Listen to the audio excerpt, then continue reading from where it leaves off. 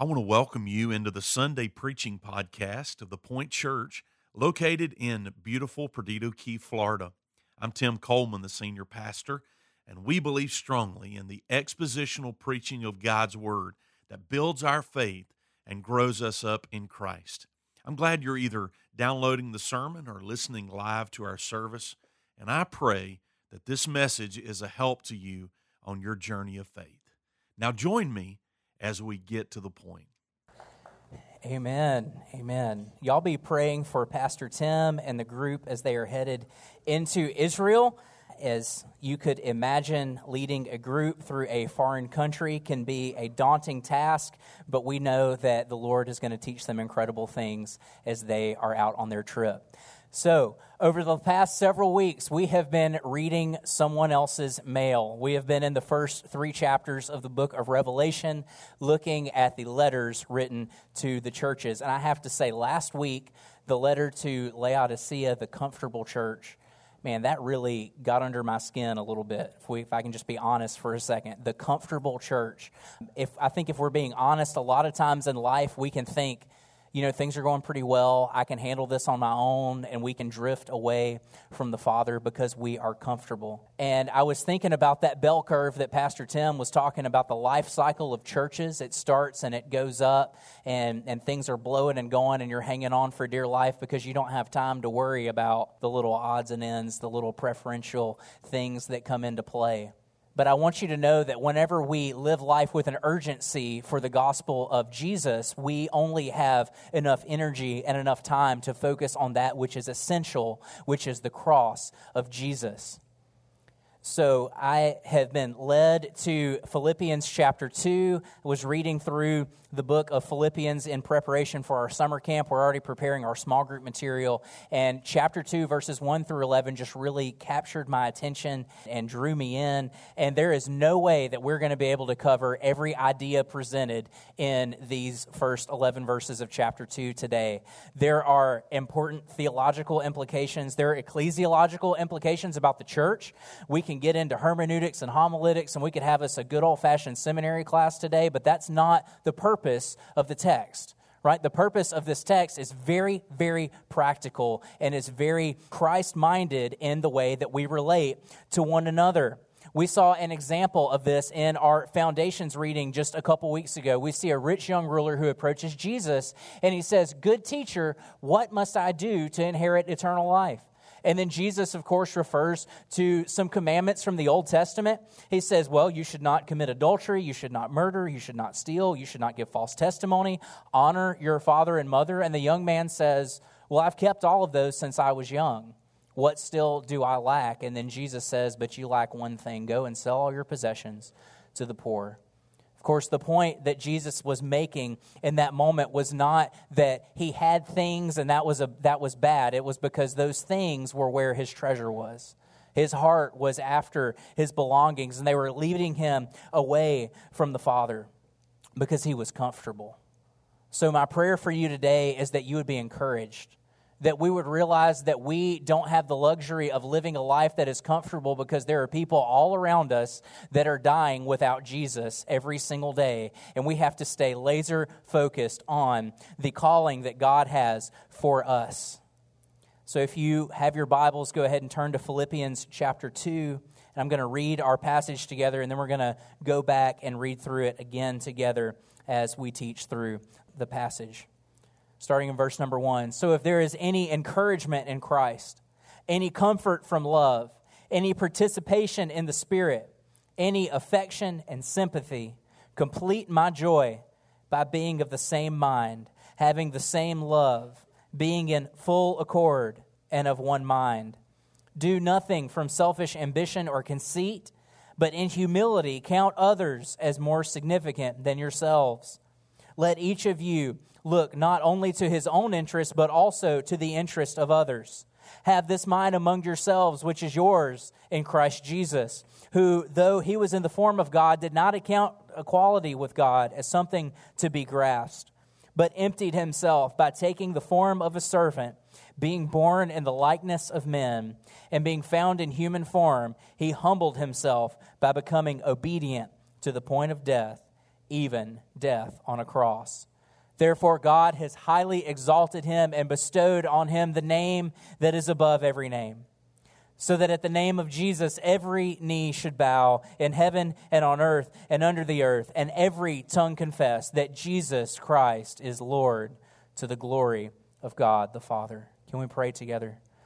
Lord, we are thankful that we get to approach your throne. Lord, that you even hear our prayers. And God, we thank you that you give us this beautiful image in Jesus of who you are. Lord, even in your scriptures, you say if we want to know you, we can look to the Son. And God, I pray that we would look to the Son this morning and we would see this perfect example of humility, of unity, of striving together as the body of Christ. God, this morning, so many people in our fellowship come to my mind who are, God, dealing with sickness, who have a need that only you can meet. And God, I pray that you would be near to them this morning. Lord, I know there are several who are not able to be with us this morning because of their condition, Lord. But God, I pray that even in their absence, they would feel you near to them. Lord, this morning we want our mind to be more like your mind, our desires to be more like your desires, our affections, our plans, our words, our actions to be more like you and less about us. So God, I pray this morning that we would see our role in serving the kingdom of God in our community. In Jesus' name we pray. Amen. The Apostle Paul begins into this line of thinking about the subject of unity earlier in chapter 1. If you were to look in your Bible, that paragraph would actually start back in verse 27, where the Apostle Paul is talking to them about other people who are preaching the gospel. But in that paragraph, he's talking to them about standing firm and being unified together. In our Foundations reading just this last week, we saw the Apostle Paul encounter Jesus on the road to Damascus. First, he was Saul. He was the one who is actively persecuting the church. Encounters Jesus. Everything is changed. The Lord appears in a vision to a man named Ananias, and he says, hey, this man named Saul is coming to you. And Ananias is like, oh, I don't want him to come here. Lord, what is your plan? And God is saying, Ananias, I have something incredible for him. He is going to take the gospel to the Gentiles. He's going to take the gospel to the world. And as Paul is traveling around, we can look into Philippians chapter 1 and we can see Paul approach towns and he hears people that are preaching the gospel. Some are doing it from good motives, but others are preaching the gospel so that they can promote themselves. Some are preaching the gospel out of selfish ambition rather than about the truth of the gospel of Jesus, rather than the humility of God the Son. So Paul is urging them to complete unity. I want you to see that in verse 2 today, that Paul is leading them to strive together. He says, some preach Christ from envy and rivalry and with selfish ambition, thinking to afflict me in my imprisonment. But here's a truth that we know, is that our heart is deceitful above all things. Our hearts are deceitful. We are our own worst enemies. I can stand before you today and tell you, I know that I'm my own worst enemy. I know that. And if you don't believe me, the prophet Jeremiah says, the heart is deceitful above all things and is desperately sick. Who can understand it? James, the brother of Jesus, says, but each person is tempted when he is lured and enticed by his own desire. Proverbs chapter 4, verse 23, keep your heart with all vigilance, for from it flows the spring of life. In other words, guard your heart. There are enough troubles in the world today. There are enough troubles from the outside of the church that we don't need to add any of our own on the inside of the church. But because we are imperfect people who are living together, who are striving for unity, there's going to be some kind of disunity that comes into the church. And Paul is writing to this church of believers in Philippi, and he's saying, have this mind among yourselves. Complete my joy of being the same mind, being in full accord and of one mind. In other words, he's saying, keep the focus on Jesus. Keep the focus on what we have a similar mind of. Warren Wiersbe once said that true spiritual unity comes from within. It is a matter of the heart. but we've already said that our heart is deceitful. So true spiritual unity comes in, and I don't want to freak anybody out with this phrase, but we believe in the power of the Holy Spirit. When you are saved, when you receive Jesus, you receive the power of the Spirit. And what that looks like is denying ourselves to live for the sake of the gospel, of putting our own selfish ambitions and desires aside so that we can live together in perfect unity, having one mind in Christ, of overcoming by the power of the Spirit our own evil thoughts, our own evil desires, our own selfish ambition that sneaks up so quickly. Paul is referring to the spiritual motives behind our actions. Almost every single week, whenever I teach to teenagers, there is a moment that comes up that goes something like this. The actions that you do from day to day implicate the conditions of your heart. In other words, you can look at the things that you do and see the things that you care about. Okay, for them, it's usually, hey, if you're spending, 4 days out of the week playing Fortnite or Rocket League, I know what you care about, okay? Which to them, I say, in 3 years, nobody's going to care about that anyway, so let's focus on something that's worthwhile. But to us, typically, we focus on ourselves. We focus on becoming the best version of ourselves. Any leadership school or of thought that is out there today talks about embettering ourselves and focusing on ourselves and becoming more efficient. But here in the Scriptures, we see Paul telling people to come to unity together and valuing the people that are around them and having community together. That's something that is so different than what we see in the world around us.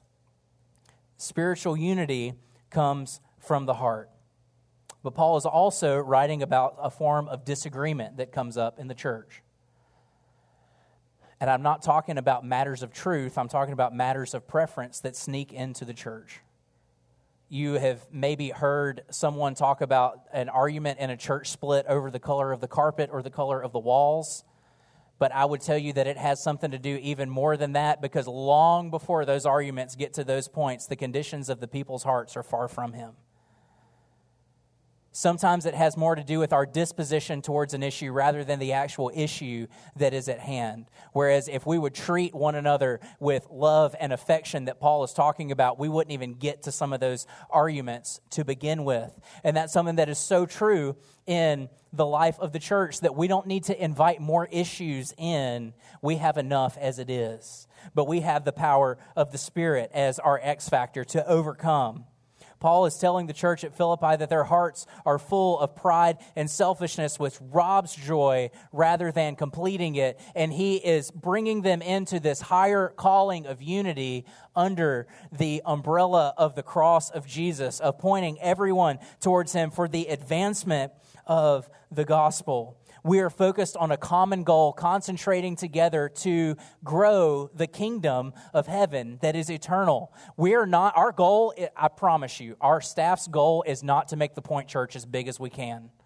Our goal is to lead as many people to the foot of the cross as possible, to lead as many people to repent of their sin and put their faith and their trust in Jesus. Okay? Nobody's going to get saved if they put their faith and their trust in John or Tim. They're going to be disappointed. Our goal is to point people directly towards the cross, and for us to come together as a church under our mission of loving people to the point of life, Jesus Christ, of loving people to the point of life. So next, I want you to see in verses 3 and 4 a devoted selflessness that Paul is calling the church to. Devoted selflessness, something that is typically outside of our vocabulary, because we live for ourselves. We focus on ourselves. Verses 3 and 4, do nothing from selfish ambition or conceit, but in humility count others as more significant than yourselves. Let each of you look not only to his own interest, but also to the interest of others.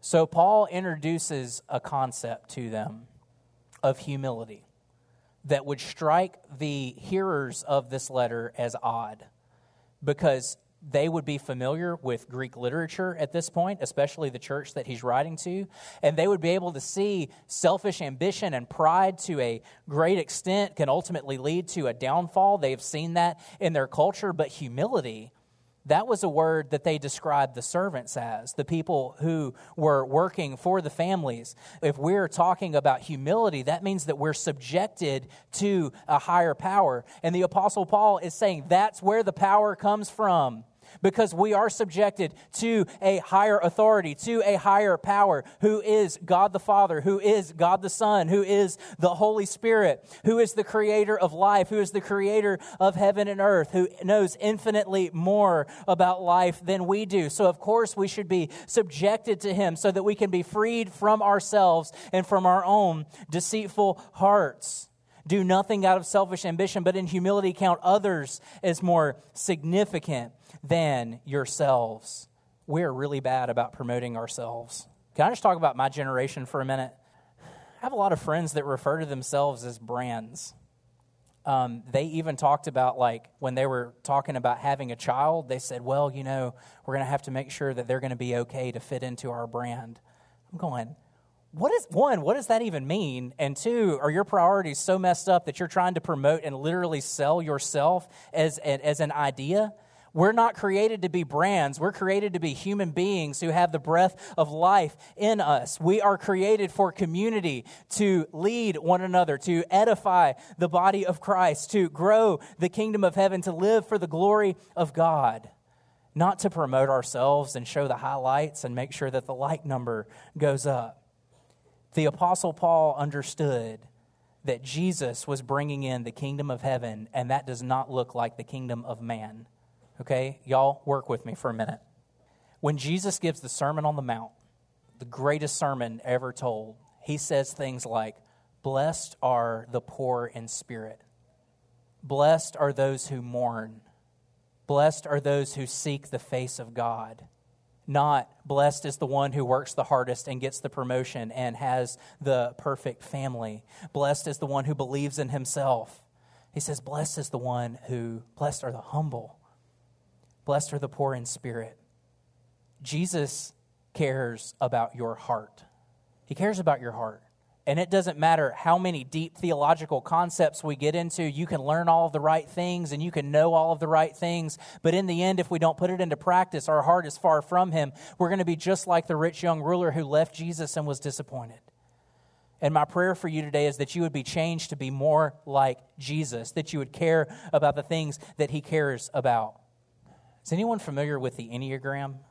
Some of you just perked up. I saw a bunch of heads just do like this. Others of you are going, I don't know what that word is. It is essentially a personality test that you take that tells you the motives of why you behave the way that you do, okay?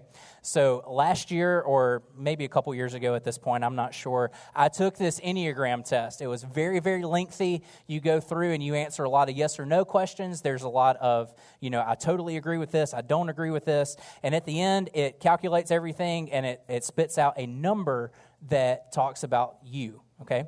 So I am an Enneagram type 2, all right? There's a 1 through 9, and a 2 is called the helper, right? Which, you're probably going, wow, okay, that's great. You're a helper. So as I'm reading about the helper, the next sentence is, not all type 2s are women, but most are. I'm like, okay, great. So as I'm reading, it's talking about the motives of a helper is to be needed and to be wanted, and the way that we show that is by helping meet the needs of others, okay? And as you read down, some of you are going, I'm going to write this down for my resume later. As you meet the needs of other people, you will push your needs aside to make sure that they're met, okay? So ultimately, on your resume, you can say, I care too much, I try too hard, I put other people above myself. But there's a very dark side to that. As you meet people's needs, eventually you start to realize nobody's meeting my needs. And you are like the frog in the boiling pot of water, and you start losing your mind once you realize I'm being left aside. Our heart is deceitful above all things. we can start from the absolute best intentions, and in the blink of an eye, we can end up going down a selfish path, even if we are serving other people. Because here's what happens. As we take care of other people, whenever we realize they don't really care about my well-being, that turns into anger. That turns into thinking less of that person, and that is not a good thing. So whenever I read the scriptures, when it talks about the humility of Jesus, when it talks about him coming to ultimately be a helper, he refers to the Holy Spirit as the helper. Part of me thinks Jesus never came and asked us for anything, ever. He didn't ask us for anything, but he did come to lay down his life for us. So here's the deal. The Apostle Paul is telling us that we should have this mind among ourselves, that we love one another. Warren Wiersbe said, the submissive mind does not mean that the believer is at the beck and call of everybody else, or is that he is a religious doormat for everyone to use. Some people try to purchase friends and maintain church unity by, quote, giving in to everyone else's whims and wishes. This is not what Paul is suggesting at all. The scripture puts it perfectly. Ourselves, your servants, for Jesus' sake. Humility doesn't mean getting run over and taken advantage of by everyone who says, I need help.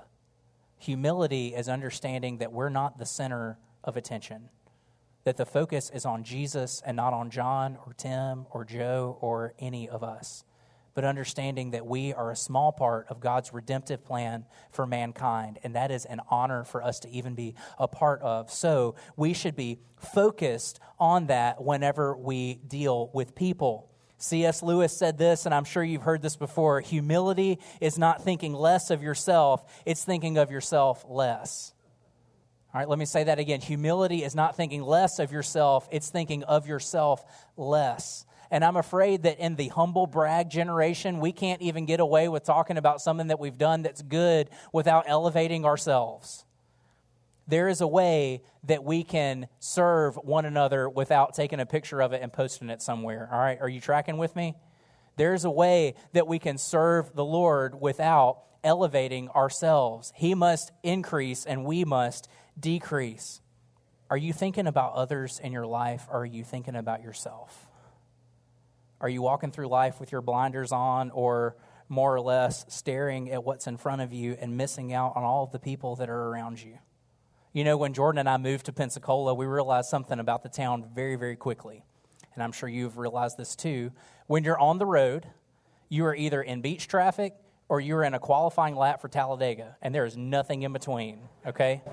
If you don't believe me, get out on Sorrento Road in the afternoon at any time, and especially at night. Y'all, I'm telling you, every Wednesday night when I leave and go home, there's people behind me flashing their lights and they're on the horn, and I'm going 2 or 3 over the speed limit right now. What's the deal? I don't understand it. But after a while, I started to take personal offense to this. I don't know if you've ever done this in the car.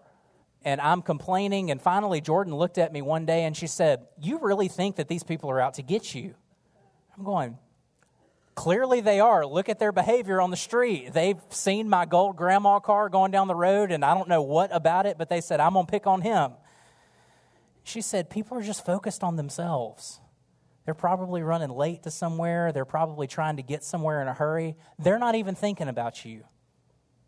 How dangerous would that be if we take that mentality and we bring it into the church and we focus on ourselves whenever we are surrounded by a lost and dying world?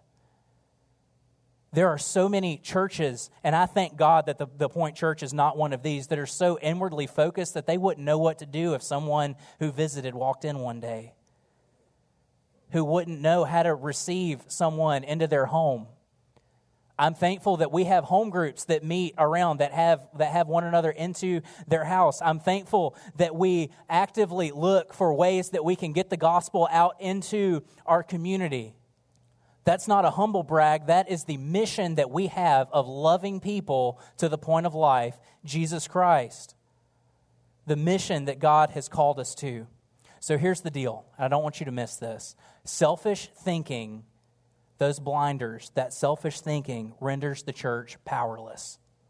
Because we are not called to focus on ourselves. We are called to love the Lord and love other people And I understand that that second part is really hard about loving people, but we are called to that. If we spend so much time thinking about ourselves, eventually internal conflict comes into the church. But God has called us to something that is far superior and far greater. So as we transition into this second half of this passage, verses 5 through 11, I told you we weren't going to get into all the $10 worded ideas about this today, but there's one that just, man, this is amazing. In the studies of this week leading up to today, I found out that verses 5 through 11, a lot of scholars think that this is a pre-Pauline hymn, meaning before Paul even encountered Jesus, that this was a hymn that the church would get together and sing. Now, of course, as the translation into English comes, we lose a little bit of rhythmic wording, as you would see. But I want you to understand that the focus of this song or the focus of this hymn is not on me or my emotions or what I'm going to do for God, but it is 100% on the cross. It's 100% on who Jesus is. And I'm thankful that we sing songs here that focus on Jesus, that focus on the cross. And it focuses on his drastic humility. So I want you to see this in verses 5 through 7. Paul says, "Have this mind among yourselves, which is yours in Christ Jesus." Which is yours, which means you have the mind of Christ. If you're a follower of Jesus today, you have this mind that is in you. Verse 6, "Who, though he was in the form of God, did not account equality with God a thing to be grasped, but emptied himself by taking the form of a servant, being born in the likeness of men." Notice the condition of Jesus. In the form of God. Jesus didn't begin when he was born into the world. He was the pre-existing Christ. He was with God. In Genesis 1, God is creating through the Son. He is present and he is with God. In John chapter 1, we see this beautiful Christological passage about in the beginning was the Word, and the Word was with God, and the Word was God. By him all things were created. If anyone could consider equality with God, it's Jesus. It is the Son who was with him. So here's my question for you. When we fall short, when we put ourselves in the driver's seat, why do we think that we're equal to God? Why do we think that we can make those calls and those decisions? Because if I'm being honest with you, there's moments where I become selfish. There's moments where I'm looking out for me. There's moments where I put myself in that driver's seat. And if you're being honest with yourself, there's probably moments where you have too. But Jesus, who was in the form of God, did not consider equality with God at all as something to be grasped, to even think of. But he humbled himself to come in the form of a man, to be born a baby without anywhere to lay his head. Have you really thought about that? That Jesus, the crown jewel of heaven, humbled himself to come in the form of a baby who had to be taken care of, who had to be looked after. Jesus didn't just come as someone who could take care of all of his own needs as a person, but he is still fully God and fully man. The hypostatic union of the God-man is still there, but he comes in the form of a baby. And he lives a perfect and a sinless life. And he heals the sick. And he speaks to the dead. And they come walking out of their tombs. And ultimately, he is convicted as an innocent man and is taken to the cross on Calvary and gives his life for us. This humility that Jesus shows is incredible. But it doesn't stop with humility. Because in verse 8, I want you to see this radical obedience that Jesus has. When you think about obedience, there may be a lot of words that come into mind. To obey someone is to follow their commands, restrictions, wishes, or instructions. That doesn't even come from the Bible. That's from the dictionary. But when a child learns to obey their parents, they learn for a lot of different reasons, right? There could be they have done something wrong and there was a bad consequence for that, or they have done something good and there was a good outcome of that. But eventually, and yes, this happens even in the teenage years, I love these moments, when there is a light bulb moment and they realize, maybe mom and dad know a little bit more about life than I do. maybe they have my best interest at heart like they've been saying all of these years. Maybe they're looking at this situation a little bit differently than I have before. Because remember, we're all selfish. We have our blinders on. And I had my fair share of moments as a teenager where I'm going, Mom and Dad, y'all don't understand what it's like to be me. Okay, we've all been there. But we treat God the same way. He is the creator and the originator of life, of love. And we say, God, you don't know what it's like to be me. There's an exception here. Well, I don't know about you, but I've not hung on a cross. I don't know exactly what our Savior experienced because He paid that debt for me. And He allows us to be freed from the shackles of sin so that we can follow Him in spirit and truth. Jesus submits to the Father in a radical obedience. In the garden, Jesus is praying and He asks the Father, Lord, if there is a way, let this cup pass from me. Do you remember that in the Scriptures? But if you look in John chapter 17, there's a little bit more detail into that prayer. Jesus isn't praying for Himself. He's praying for you. He's praying for me. He's praying for the disciples, for everyone who would come after them who would know. And I don't want you to miss on what the subject of His prayer was. John chapter 17, verses 20 through 23. I do not ask for these only, but also for those who will believe in me through their word, that they may all be one. Just as you, Father, are in me and I in you, that they may also be in us, so that the world may believe that you have sent me. The glory that you have given me, I have given to them, that they might be one, even as we are one. I in them and you in me, so that they may become perfectly one, so that the world may know that you sent me and loved them, even as you have loved me. Even as Jesus is staring the face of the cross down, He is praying for our unity. He's praying for our unity, that we would focus on what matters and not on the little things. Let me tell you all about a little thing this morning. I walked outside. I was getting ready to come to the church, and there was ice on my windshield. I don't like it when there's ice on the windshield of the car. We live in Florida. This is false advertising. It's supposed to be the Sunshine State. So I grabbed my little Chick-fil-A gift card, and I'm scratching all the ice off the card. I can't even read the code anymore. I'm going to have to go in there and see if they'll let me use it now. And in that moment, after studying the Scriptures, after preaching this sermon last night and listening to it in my headphones so I could keep up with all of my points, I'm thinking about, woe is me that I'm out here scratching off the ice on the windshield. If we are moved astray by such small things, how are we going to follow Jesus when it comes to the big things? And I just felt conviction in that moment, knowing that even sometimes it's easy to trust God when the big things happen, but in the small day-to-day moments of life, it's easy for us to take our eyes off of the cross. It's easy for us to lose focus and start to focus on ourselves. But even when Jesus is staring the cross in the face, He cares about others. Verse number 8, being found in human form, He humbled Himself by becoming obedient to the point of death, even death on a cross. We are of one mind and one spirit to see the kingdom of God expanded.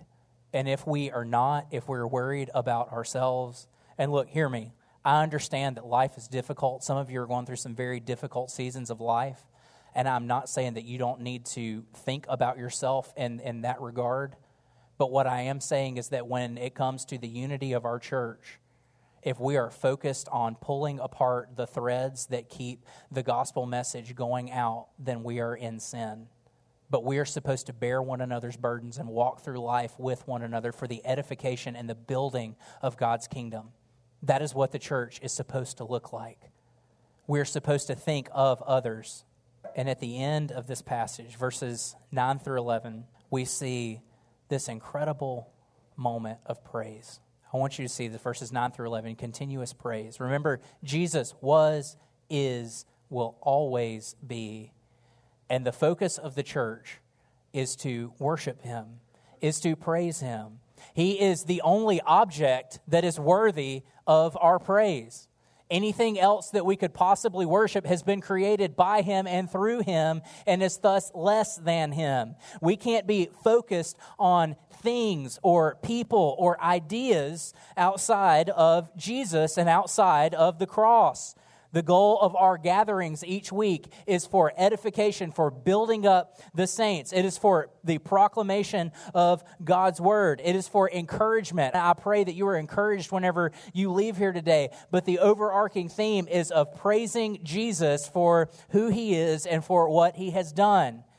Verses 9 through 11. Therefore, God has highly exalted Him and bestowed on Him the name that is above every name, so that at the name of Jesus every knee should bow in heaven and on earth and under the earth, and every tongue confess that Jesus Christ is Lord, to the glory of the Father.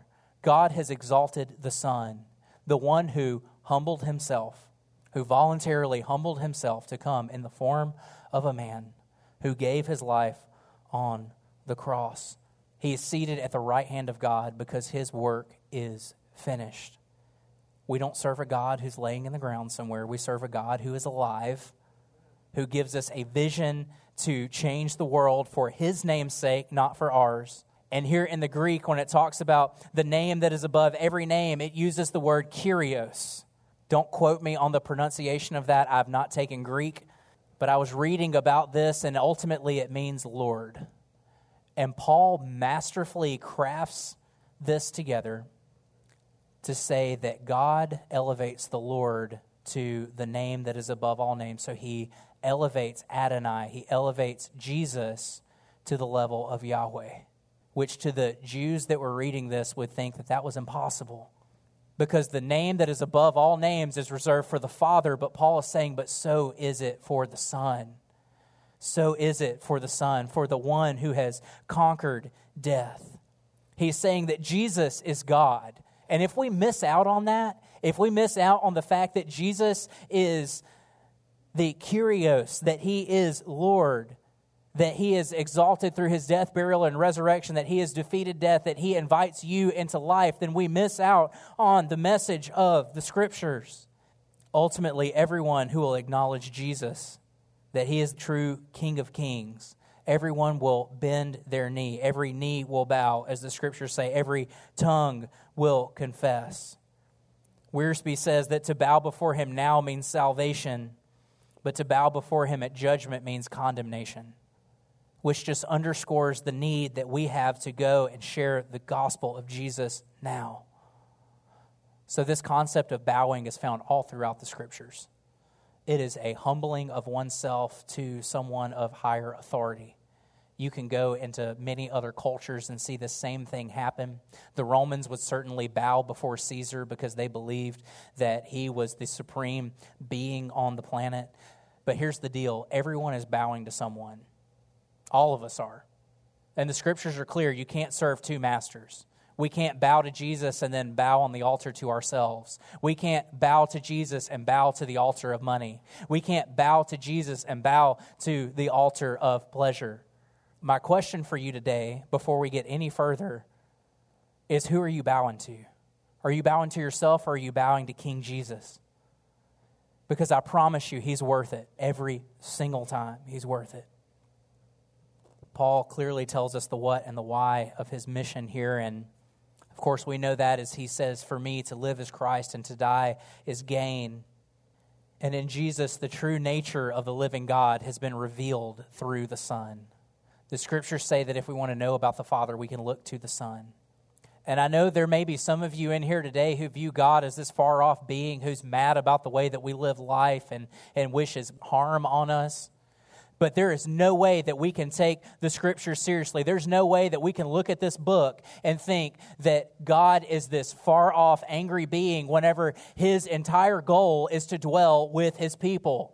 We see it in the garden. We see Him walking with Adam and Eve. We see Jesus humble Himself and come in the form of a man that lives a perfect, sinless life. And ultimately, in the end, in heaven, it's not about the streets of gold. They pave that because it doesn't matter. We kill ourselves over it here. They pave the streets with it. The purpose of heaven is that we're in the presence of God and that He is dwelling with us. And that's such a beautiful image that we get from the gospel.